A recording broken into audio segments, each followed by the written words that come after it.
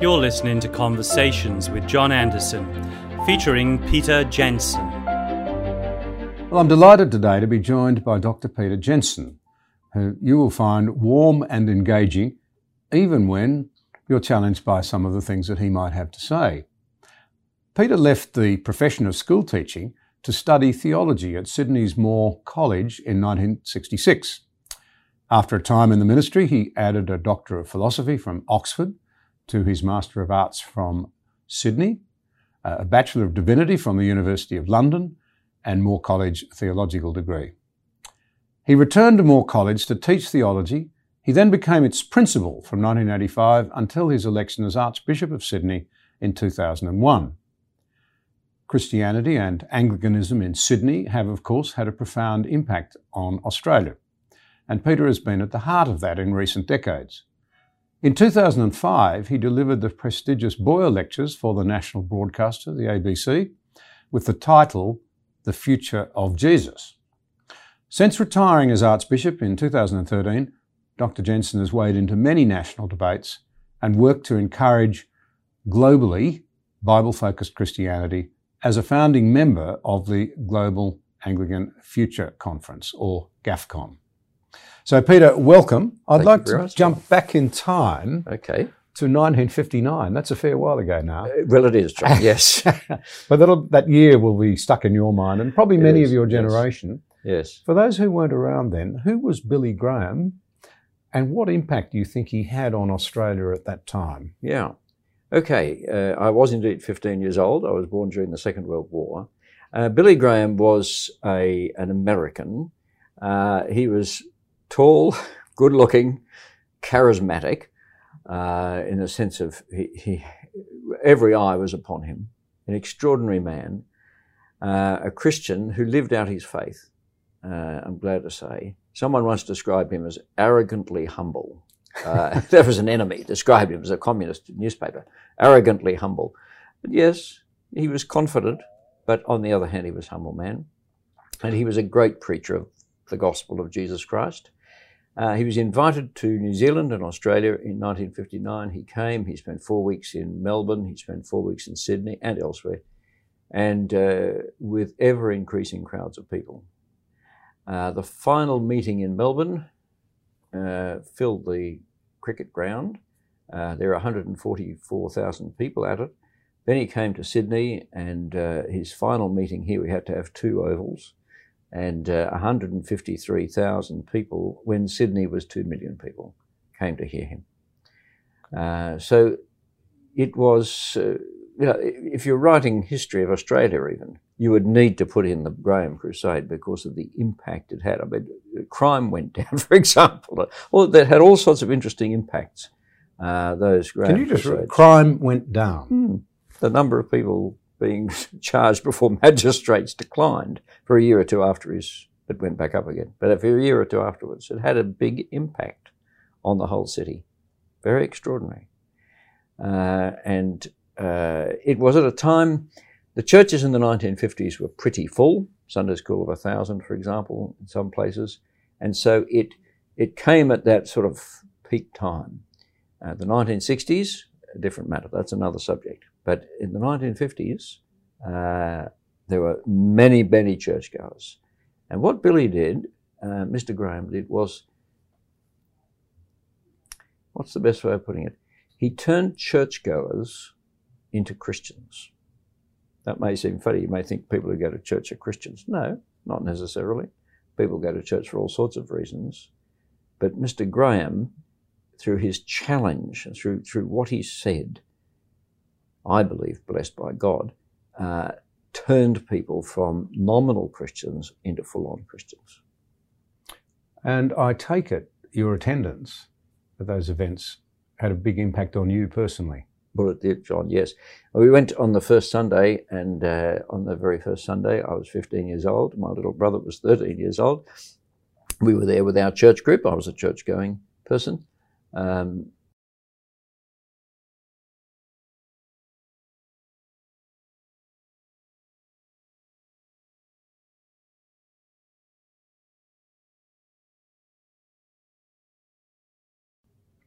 And then Mr. Graham spoke.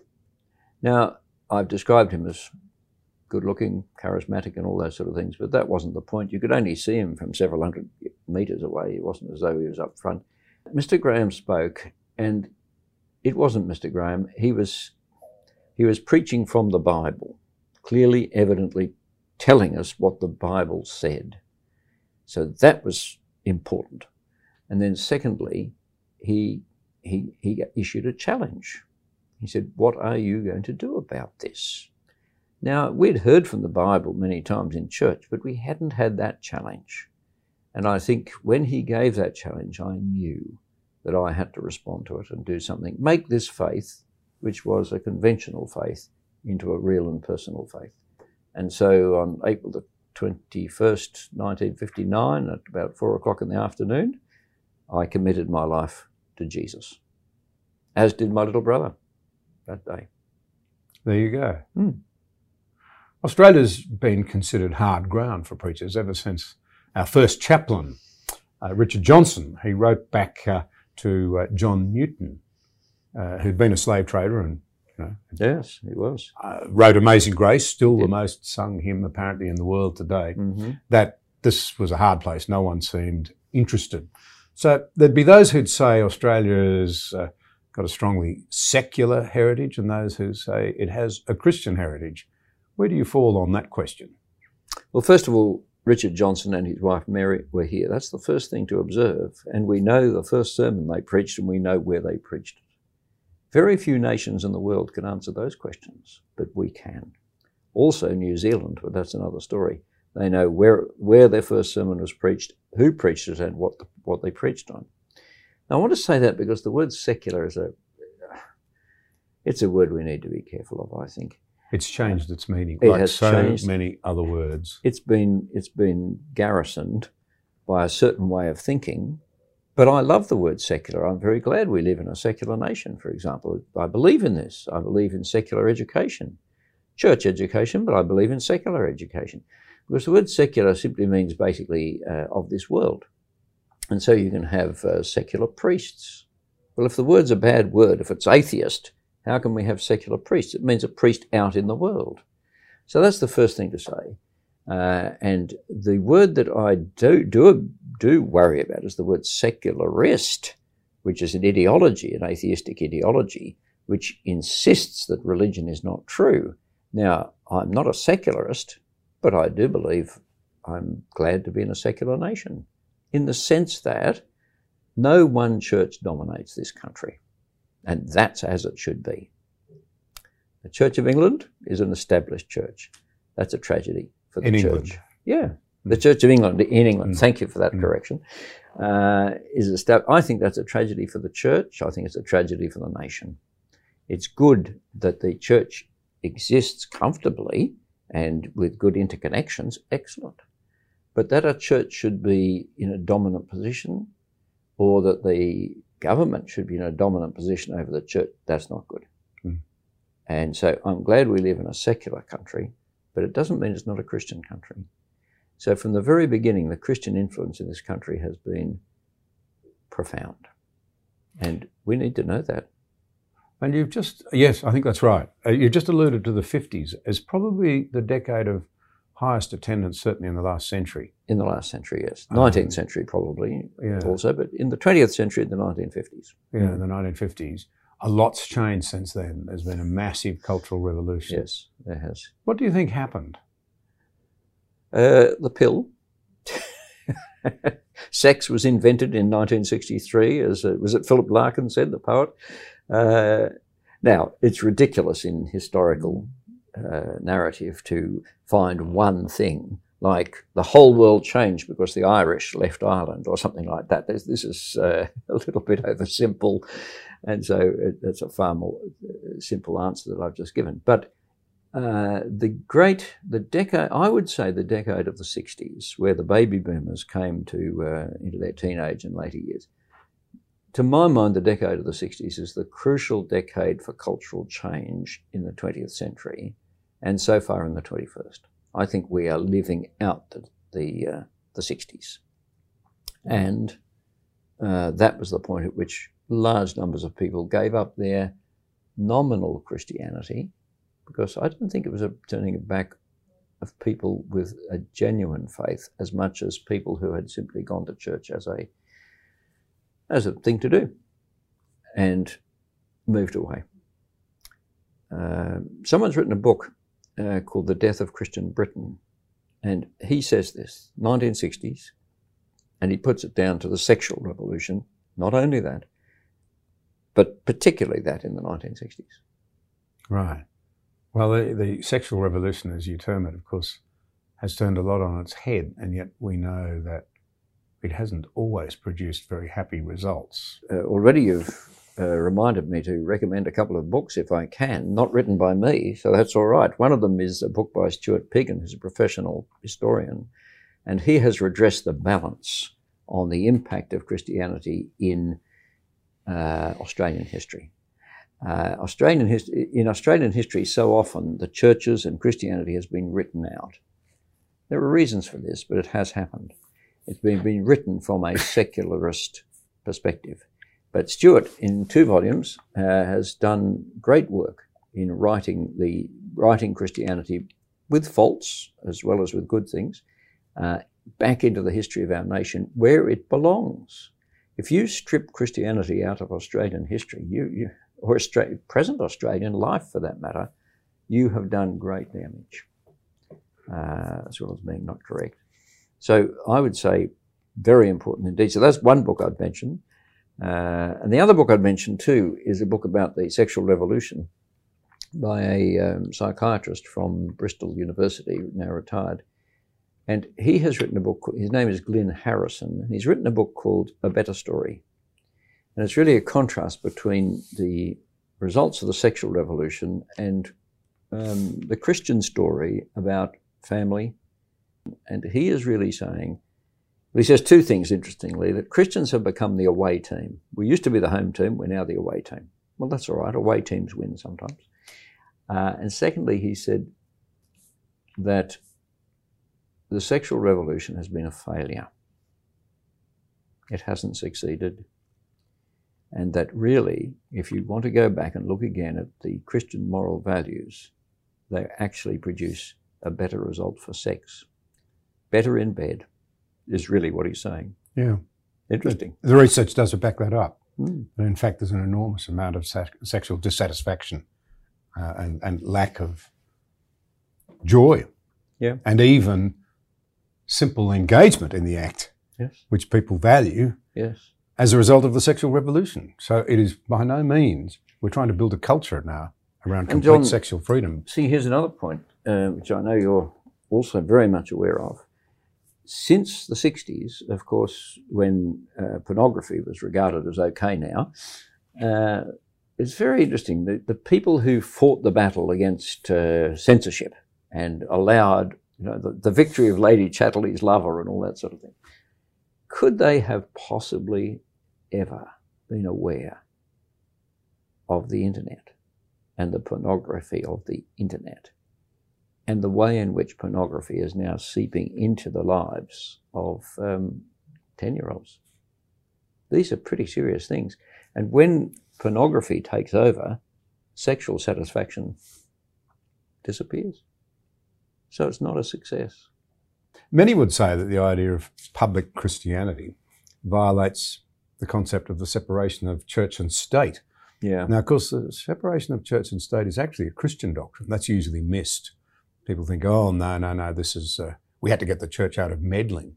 Yes. But in fact, as I understand it, it's render unto Caesar that which is Caesar and that which is God.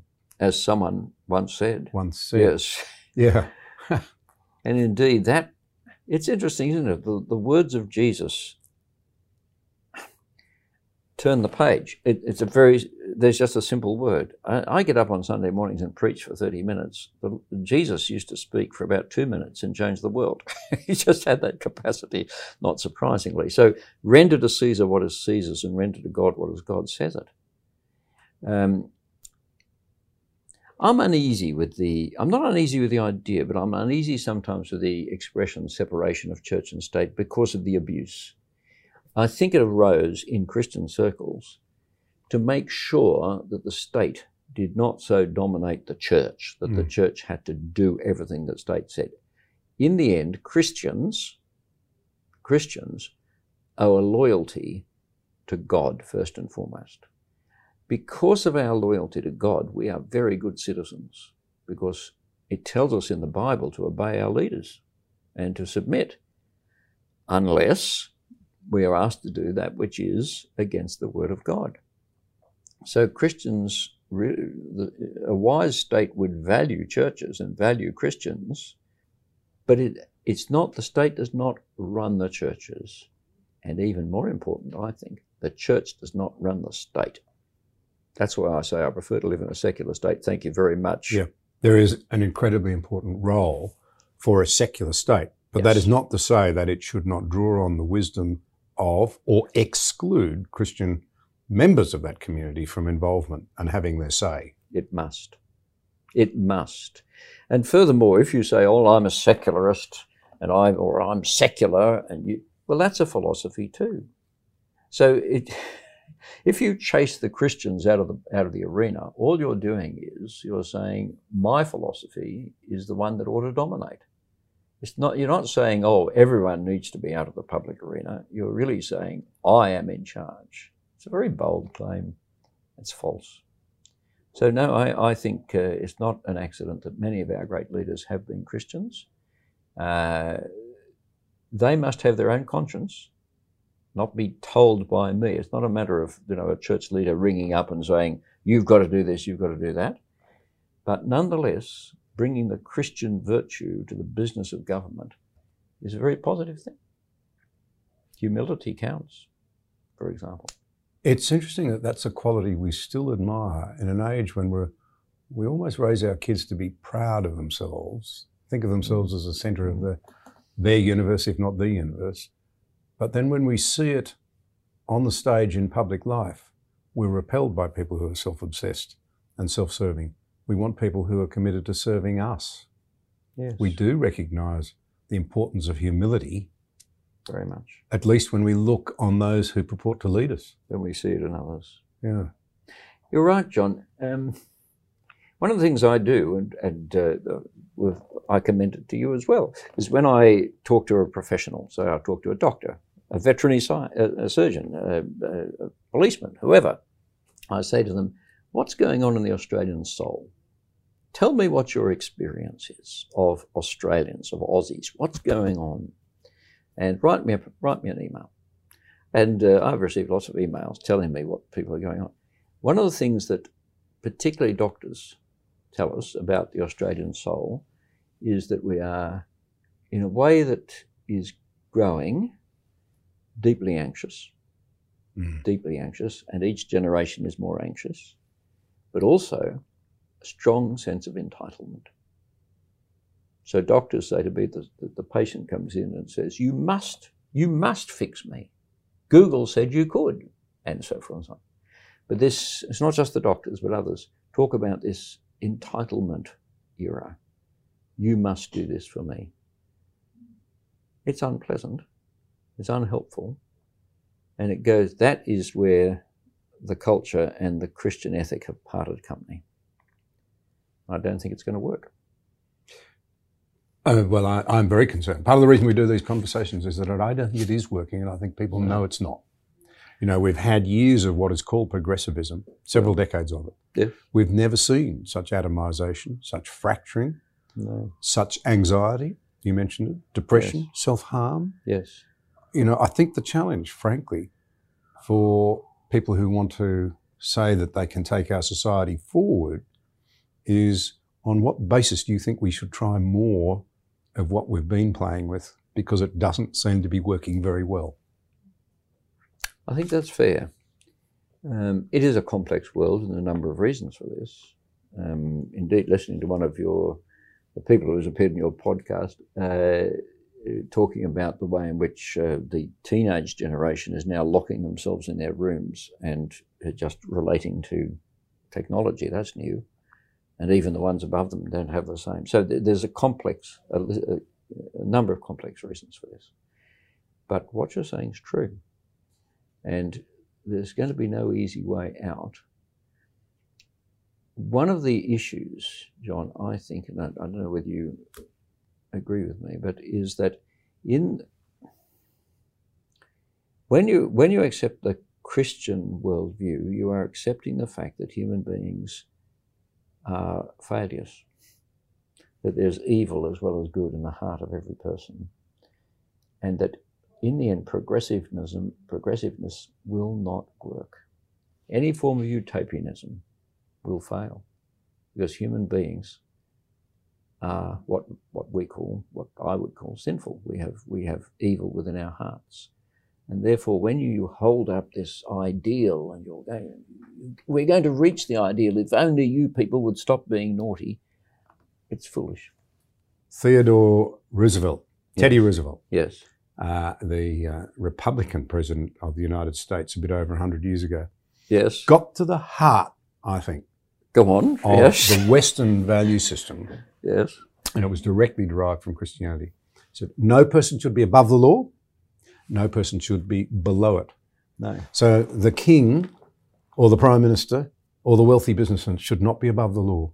They should be subject to it, Indeed. just like the people in the middle, nor though should the disadvantaged or the person who's marginalised not be the subject of the same law, not be No. allowed to access the same level of justice, to put it another Now way. that must mean that Teddy read his Bible, because I came across a verse. I do read my Bible from time to time, and I came across a verse that really astounded me. In fact, I had to read it 3 times to make sure I was reading it. And it ran like this. It's in Exodus, the book of Exodus, where the law is given, and it says really, "You will not favour the poor man in his suit." I thought he means the rich man. No, it says the poor man. That is to say, your richness or poverty makes no difference. You are under the law, and you're not favoured simply because you're poor any more than you're favoured because you're rich. And that's the law. That's what life under the law is, and thank God for it. Now, by the way, of course we favour the poor when it comes to generosity and support and caring for the poor. What a wonderful nation we live in, where the poor receive such benefits. But when it comes to the law, the fact that you're poor or you're rich or anything else, I think this is what you've said, Teddy Roosevelt said, makes no difference. Now we want to tear his statue down. Oh. Well, We don't. yes. but A statue tearing down, again, is an indication that people believe that people are good. There's no statue ever been put up of a person who has not been the glory and the scum of the universe. And biographies, statues, whatever, they are all going to be of flawed people. And when we pull them down, I can understand the motive in some ways. I think I'd like to see the statue of Stalin pulled down, but nonetheless, you say to yourself, yes, but where does it stop? And who is so perfect that we can have their statue there? Well, it comes out of this belief that human beings are actually fundamentally good, except for some people. Not true. there was a very wise commentary by an English commentator, whose name escapes me at the moment, in relation to the pulling down of the Rhodes statue. Yes. And this particular individual said, this is an absurd idea.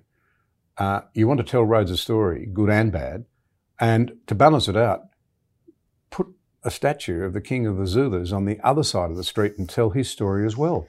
Yeah. Then people will come away with an appreciation that actually both had their aspects of their personalities that were, if you like, glorious, and aspects that were scum. Both of them. Yes. None of us have a monopoly on it. No. Really, John, this is getting back, and our discussion has been about the key issue of our age, which is what you call anthropology. That is to say, not this discipline in the university, but the study of human beings. And the question is, who are we? And I think that is the issue of our age. That the identity, personal, people are deeply worried about who they are, and we have different views from different points of view about who human beings are. And from my point of view, I have to say, and this is a matter for discussion, but from my point of view, unless you have the view that human beings are infinitely precious, each human being is infinitely precious. That disablement does not change that.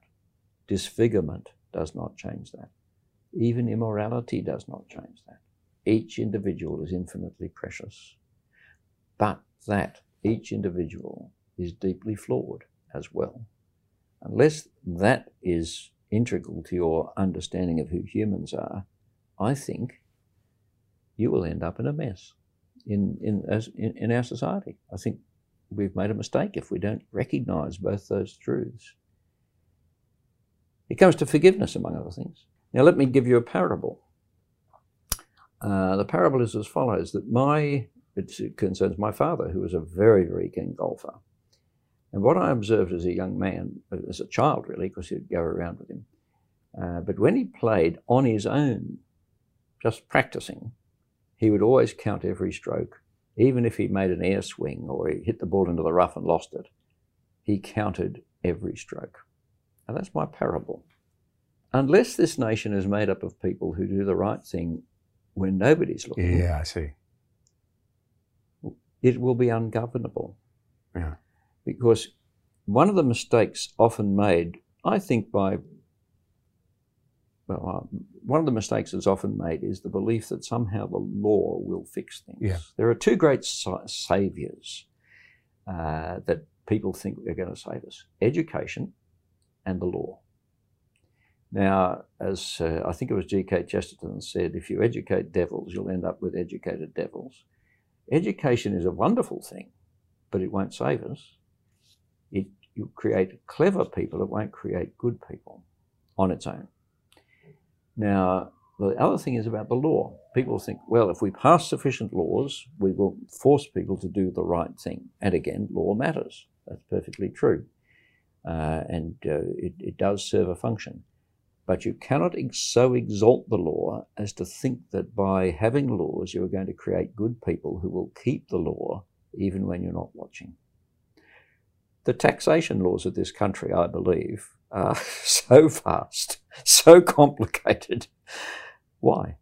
Because clever people keep breaking them or getting around them. That is absolutely right. Then you have to make a new one. Then you have to make a new one. Yeah, it's almost a game.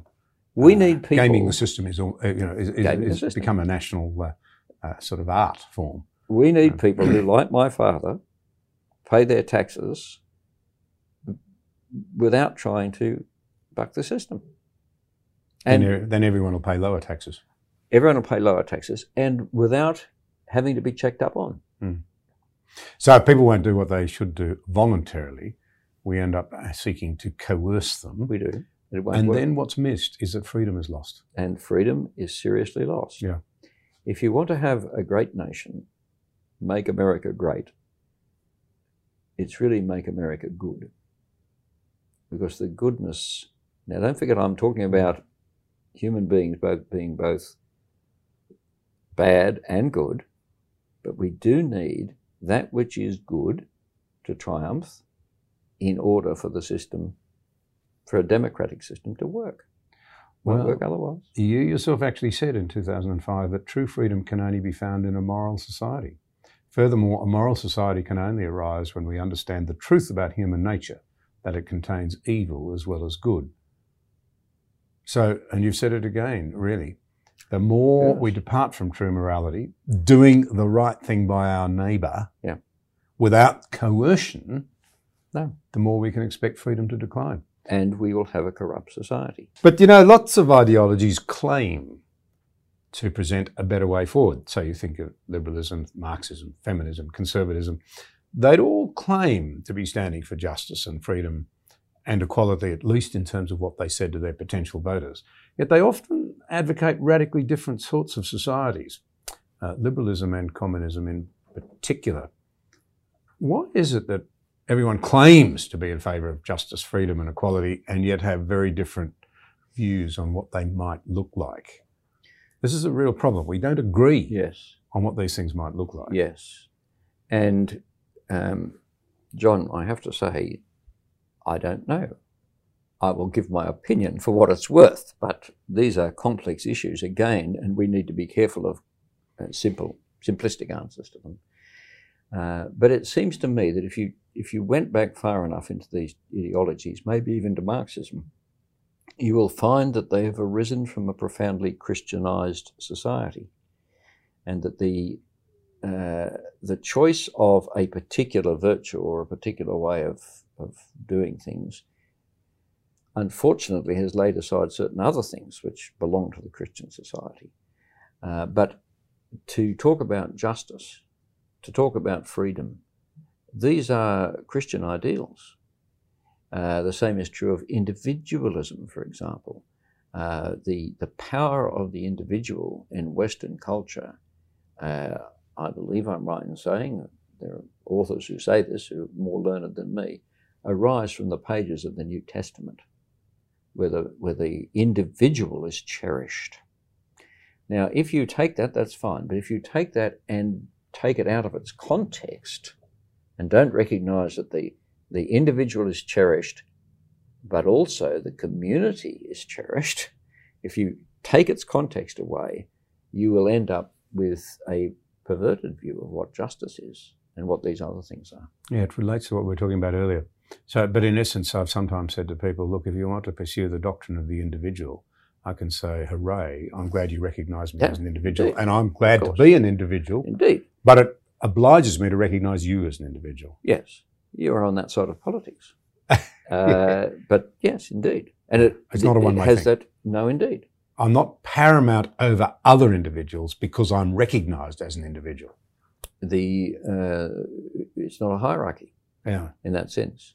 Mind you, the individual, what we do need to observe, and this is where sometimes an excessive egalitarianism has gotten in the way, where people confuse equality with sameness.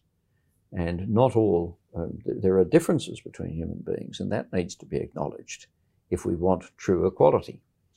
But I'm agreeing with you. On the other hand, as well as that strong sense of individual, which is characteristic of the Liberal Nationals, sorry, I almost said country party then, is characteristic of that philosophy, needs to be balanced with a emphasis on community.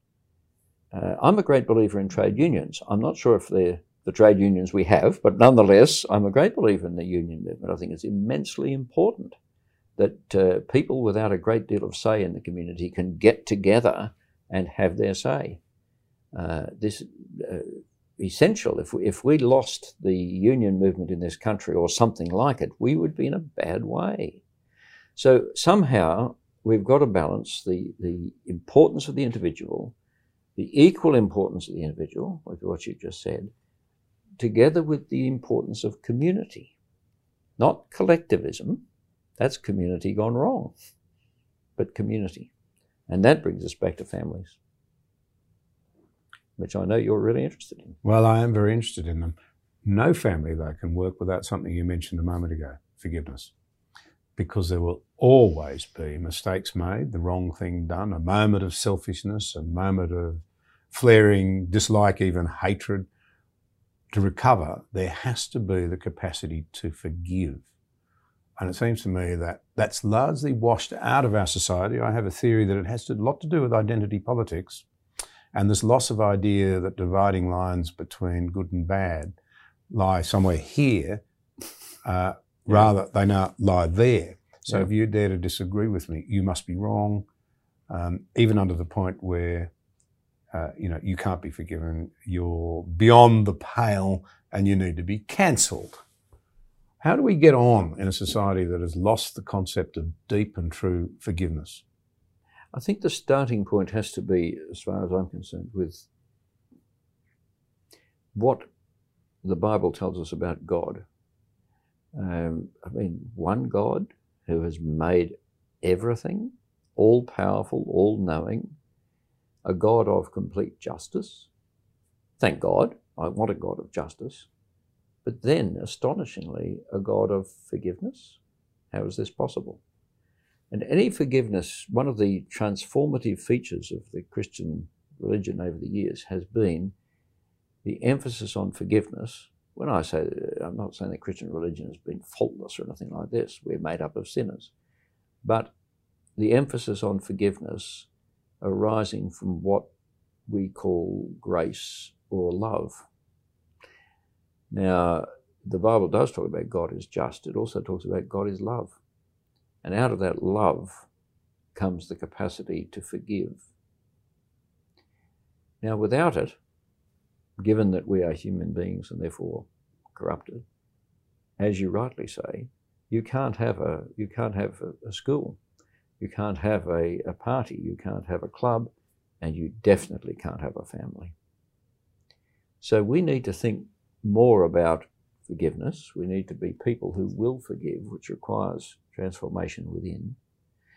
We need to be people who will forgive, and we need to be people who practice forgiveness. We also need to be people who understand what forgiveness means and entails. And that brings in the other side to it, which is being sorry for what you have done and being willing to own up and to confess what you have done, that you may receive forgiveness. There's a lot to learn here. When we do marriage guidance courses, I hope we do a lot on this. I mean, most people can work out sex without it being told, but we certainly do need a lot on forgiveness and sorrow, owning up, which is not the same thing as remorse. So there are things to think about here which would really be essential in an era when families are dissolving. I think we need to confront this issue. Difference between remorse and sorrow. Remorse is, oh dear, I got sprung, it's made a mess of things. Sorrow is, I genuinely regret this. Is that the difference? Yes, the word I would use is repentance, but that may not be understood. But yes, remorse is that sense you have, oh, I've been caught out, I've done the wrong thing, oh, woe is me, I'm a bad man. You know, when conscience comes and slays you, remorse. But that's not the same thing as repentance. That's not the same thing as doing what you need to do about this, of recognizing that you really have done the wrong thing and that you have no right to forgiveness. A remorseful person often thinks that they have the right to be forgiven, but no one ever has the right to be forgiven. A repentant person will say, I am not worthy to be forgiven. Would you please forgive me? But recognize that I don't deserve to be forgiven. I think that's the difference. And you may live with a remorseful person, you know, they do something, they get drunk once a week, whatever it is, and Monday morning they're always remorseful. That's not repentance. Repentance is saying, I'm not going to touch it again, and not touching it. Yeah. Shifting gears slightly, I'm troubled by America, which is seen as a very Christian country, much more by Western standards. And yet they're polarised to the levels of hatred and the inability to forgive and to understand and see and share one another's humanity seems to have reached pandemic levels, if you believe the Australian media. There's a very renowned American author by the name of Arthur Brooks who's written a book called Love Thy Neighbour. And he argues, and he's written this work up, I gather, with a lot of help from some marriage guidance counsellors who know their stuff, that America's anger is not enough to explain things. He said, at least when you're angry, you're still engaging with others. Yes. But if you combine it with disgust, so I'm angry with you because you disagree, but I'm disgusted by your views, it rapidly spills over into something called contempt. Yes. And when I'm contemptuous of you, well, you're beneath me. I don't, there's no reason why I should, insist that your voice be heard. You can just be scrubbed. You don't matter. And then you've got no basis upon which to rebuild dialogue. And I wonder how on earth you can ever tackle that. Brooks argues that we've got to learn to turn the other cheek again, and it's not impossible because he says, I was the son of liberals in the American sense, lefties, Australians might say. I myself am not a lefty, but my parents loved me and I loved them. You can love across these divides. That's his argument. Indeed, yes. But it's not happening anymore. Yeah. And that's the point he's making. Contempt Yes. is the point at which it becomes nearly impossible to rebuild relationships. I like the distinction you've made, John, because sometimes anger is the only appropriate response to a situation. If you're not angry when you first heard about the slaying of the millions in China. If you're under Mao, if you're not angry, there's something wrong with you. You're something defective in your conscience that you would not be angry at such a thing. But you need to be careful, and here's where I think your analysis is right, not to turn that anger into somehow contempt and disdain and go away from me. For the anger that we ought to feel is an anger that reaches out. You see, love gets angry. Love gets angry. You're angry because you love. And yet love is not overcome by anger. And so we need to be able to also to reach out in love towards the person for whom we have such anger. One of the debates that goes on is, or not a debate actually, people just assume it.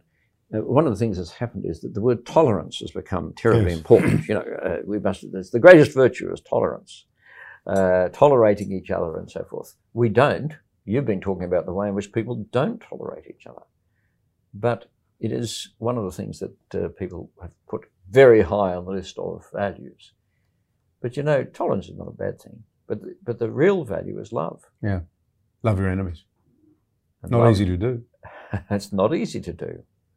That's maybe why tolerance is such an easier thing. It's an easy, cool virtue. Tolerance, love is something that's hard, but absolutely necessary. And when we say it, I think all of us agree. Hard when we disagree. I mean, it's easy. Very hard. Easy to love your own. Hard when you disagree. And we learn it often in families, by the way. Yeah. Well, which is why one of the reasons why they're important, the socialisation of our children. Yes. And so if the US is as you describe it, then there are real difficulties ahead. Yeah.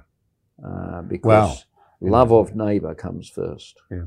And to see a Democrat and a Republican together, to see here, I happen to know, I believe that in our House of Parliament, we have people on both sides of Parliament who really get on very well together and work together.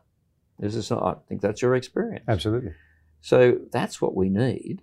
Yes, differences, but not those differences which prevent love from triumphing, forgiveness from being issued and received, and people working together. But that comes from the heart. Mm. To shift again, many people would say that religious freedom is not very important in Australia because we're not a very religious people or a religious country, so that no one much is going to be affected if that liberty declines. I have to say I don't think that's very well thought through because it goes to the issue of freedom of conscience. But what do you think religious freedom really is, and why should non-religious Australians care about it? Oh. Well, the first reason is that churches are so important to us, to the quality of Australian life, actually. And I remember talking to a gentleman who represents in the Australian Parliament.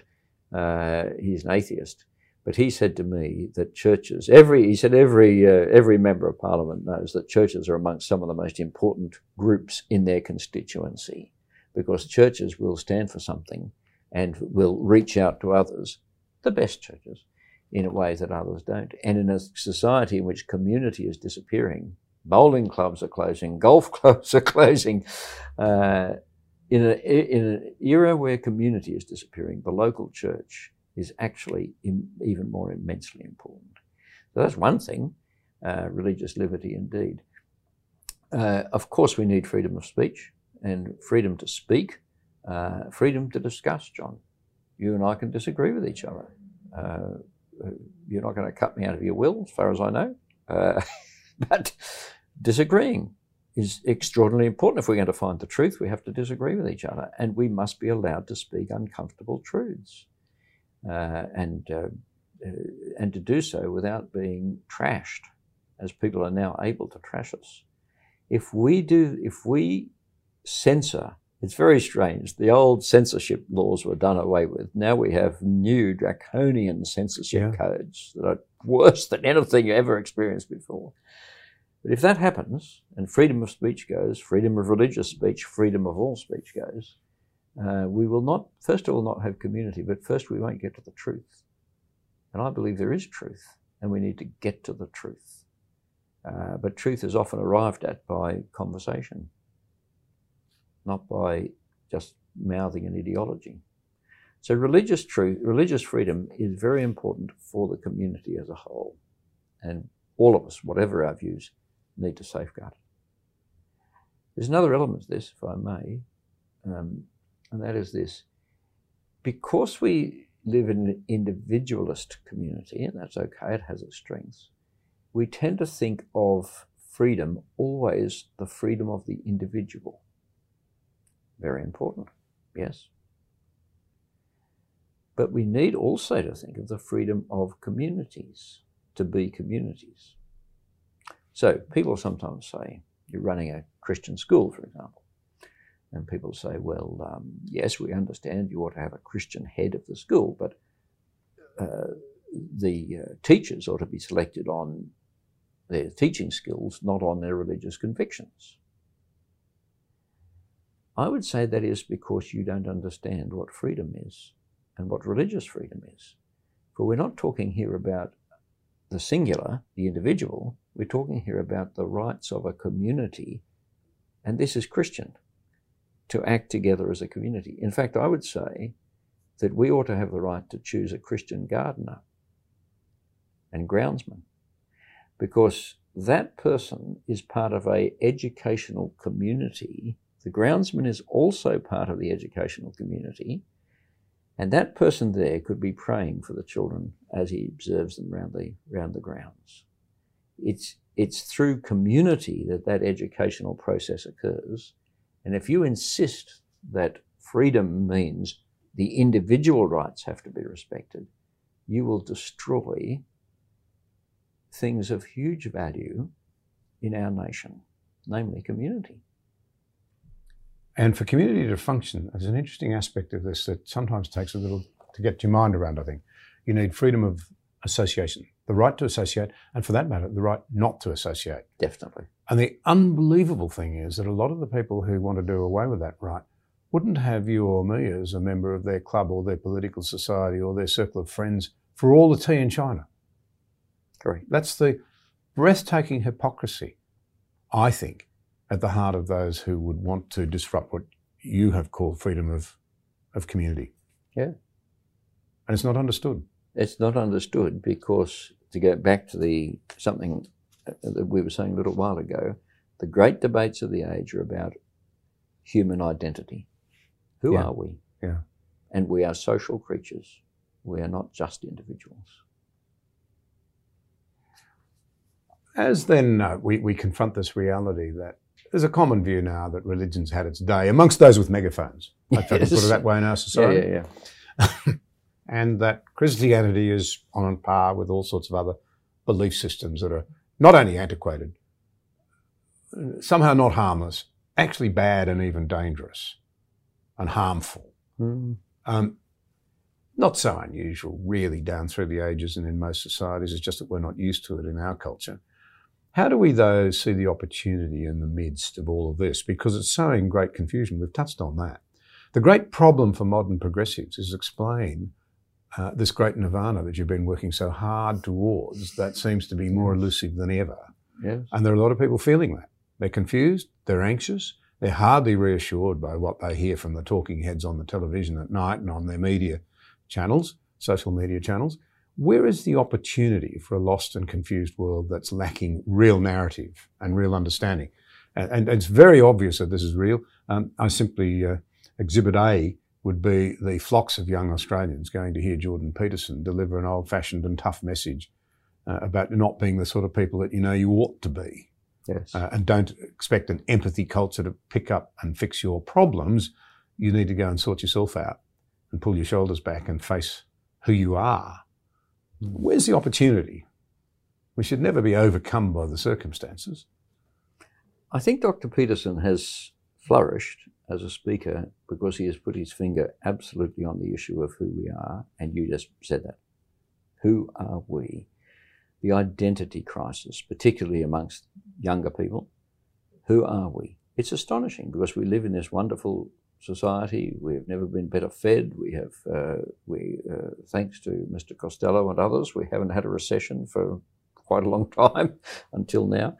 But At the very time when we have never been better off, we have this crisis of anxiety and this deep longing to know who I am. Now, it is true to say that we have been finding it particularly hard to send the Christian message out into the babble of noise and surrounds. And indeed, there have been some who have been attempting to stop us doing that. Thank God, not yet. At some level, I blame people like me. I don't think we have been sufficiently profound in our thinking. I don't think we've been sufficiently eloquent in our speech to draw out the magnificent riches of the Christian inheritance and to demonstrate them to the world. We, in a sense, if you understand what I mean, we need a new St. Augustine who did that, one of the great thinkers. Certainly, I see Christian people living in such a way that they're showing that there is a better story. Certainly, I think the churches which I see are on the whole doing a good job of demonstrating that there is another way to live in which we care for people who are elderly. They're all part of the same body, all part of the same team, and the elderly pray for the young and so forth and so on. Certainly these things are happening. But I think we've got to look at ourselves and say we have to tell the better story in a way suitable to our age, because I truly think that we have a better story.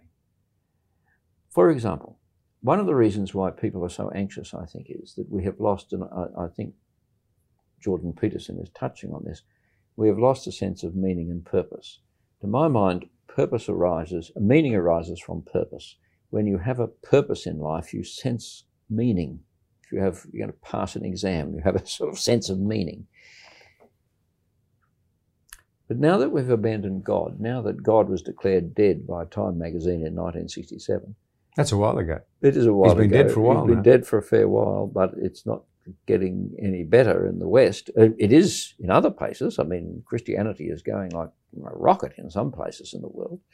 But even as a percentage, sorry to interrupt, yeah. But even as a percentage of the global population, let alone an absolute number, since 1967, it is. It's the there most would be growing many, religion. many more believers now than there were when he was declared dead. In China, among them, I mean, the number of Christians in China, there were 1 million Christians in China when the missionaries were thrown out in 1949. We don't know how many there are now, but maybe 40 million, maybe 100 million. We don't know, but it's extraordinary. Now, what the Christian faith gives you is hope. It tells you that there is an end. It tells you what the end is. It tells you that there is something beyond death. It tells you that there is justice in the universe. It tells you that God is love. It gives you a sense of purpose, out of which comes a sense of identity. I am a child of God. Unworthy though I am a child of God. It tells us that, and it gives us a sense of identity and a sense of meaning. Because if you have a goal in mind, you know where you're going, then each day is filled with meaning. My wife Christine and I love a particular verse in the Bible that says that to find and do the good works that God has prepared for you to walk in each day. And when we pray, of course, we pray, dear God, help us to find those good works that you've prepared for us to walk in today. So we just look out for them, so to speak. Each day is filled with meaning because we know we're on a voyage. You said the word narrative, and I think we have lost the narrative. We have no narrative. Where are we going? What's the point of it all? If you don't have a narrative, you don't have meaning. If you don't have meaning, you don't have identity. You have anxiety, and you have entitlement, and you have deep grief and fear of death, by the way. Excuse me mentioning the unmentionable. Yeah, it's an interesting But death is unmentionable. And why? Because we have no hope. Now, as I've listened to you teach and argue and present over the years, not wanting to blow your trumpet too much, but I've always been struck by your great knowledge and intellect and thoughtfulness and clarity too. Now, there'll be listeners who will be surprised by that because they will belong to that school of thought that says that Christians are people who have left their minds at the door. There'll be others who'll see that as a ridiculous characterisation. But the point I just want to draw out for a moment is this. Finding the truth about God surely can't boil down to a simple question of intellect. I mean, some of the most intelligent people I know reject totally the idea of a resurrection. Some of the most intelligent people I've ever met believe passionately that the resurrection happened. True. It's a nonsense to say that bright people don't believe it, because there are bright people who do. No. People with much greater minds than me. But the point is that surely it's not just a matter of intellect. I mean, as the scriptures themselves say, there's a certain sort of knowledge that just puffs up. There's another sort of knowledge that builds up, or that love builds up. So where does intellect and the mind fit into Christian belief? There's a subset to that. What about, dopey individuals like me who don't have great intellect? Is there any hope for me? And I don't say that, in some sort of looking for sympathy point of view. I'm just aware. Yes, John. Yeah, no, look, I don't pretend to be. I'm not a rocket scientist. Yeah. And John, it is interesting, isn't it? The Bible never, for example, love the Lord your God with all your heart, soul, strength, and mind is the first and great commandment. And the mind is certainly given an honoured place in the Bible. Indeed, the Bible needs an intellectual, needs a brain to read it for a start, or to listen to it. And you're right to say, yes, there are many of high intellect who have rejected the Christian faith, but equally there are many of high intellect who have embraced the Christian faith. So both those things are true. Why? How come? Well, because the Christian faith in the end is I remember one of the first things I thought about being Christian and so forth was, can you prove God's existence? And you look at the books and you find there are proofs for God's existence, and then there are people who say you can't, and so forth and so on. But it doesn't work like that, because our Christianity is about a relationship. It's about a relationship with God, who is our Heavenly Father. It's about what all relationships are about, namely disclosure. I know you because you have unveiled yourself to me. You've revealed yourself to me. You've disclosed yourself to me. And as it is so, you begin to trust each other, or not, as the case may be, but you trust each other, you listen to each other, you do things together. Is your intellect involved? Of course. How could it be otherwise? The whole person is involved. But it is a relational matter. And I think one of the reasons why people sometimes use their intellects, as I would say, as an excuse really, is because we don't want to relate to God. Because we think we know, that if we relate to God, he'll take our freedoms away. And we want to be free. And so therefore, it's not so much that it's impossible to believe in God because of intellect. It's rather impossible to believe in God who demands your worship and who seeks to relate to you as God. So intellect, yeah. I've had my doubts. I've been through, when I was at theological college, in the second year at theological college, I went through a great period of doubt, intellectual doubt. And no one panicked. That was good. And gradually I began to see, that's how the pieces fit together. And you can't live in this world without doubts. I do. But on the other hand, I also live in a world in which I know God because he has made himself known to me, and he is the one I trust more than anyone else in the whole world. So talking of those doubts, I mean, the reality is, if you don't mind me saying so, you've now lived through quite a bit, through the 60s, and did you talk about it earlier, through the 70s. You were actually educated in some of the great, to go back to that word, secular institutions like Sydney University and Oxford. You maintained your faith through all of that. So why today, sitting here, do you still say, I am a Christian? Yeah. Because there are some who aren't, of course. Some people I started the race with have fallen away. Others have joined. But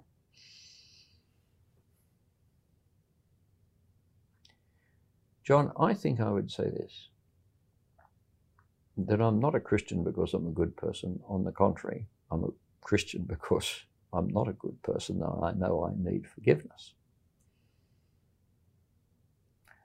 I'm not a Christian because I'm a highly intellectual person, which you've overstated, though I do have brains, and I have been to these great universities, and I have read all the other books. I've read the books against as well as the books for.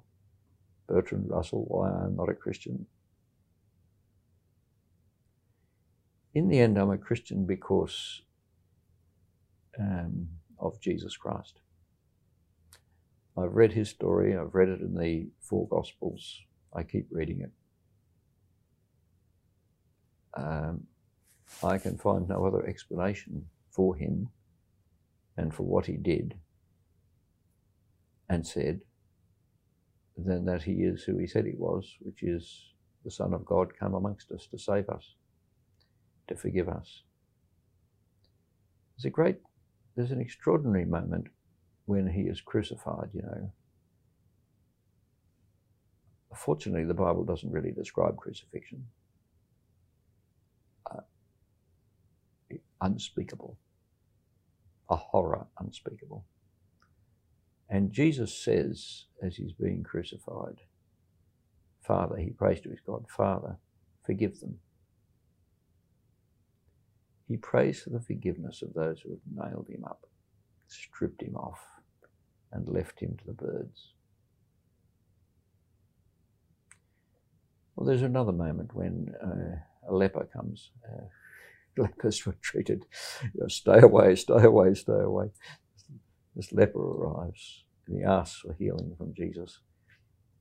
And just incidentally, the story goes, Jesus looks at him and touches him. He did what no one else would do. He touched the leper.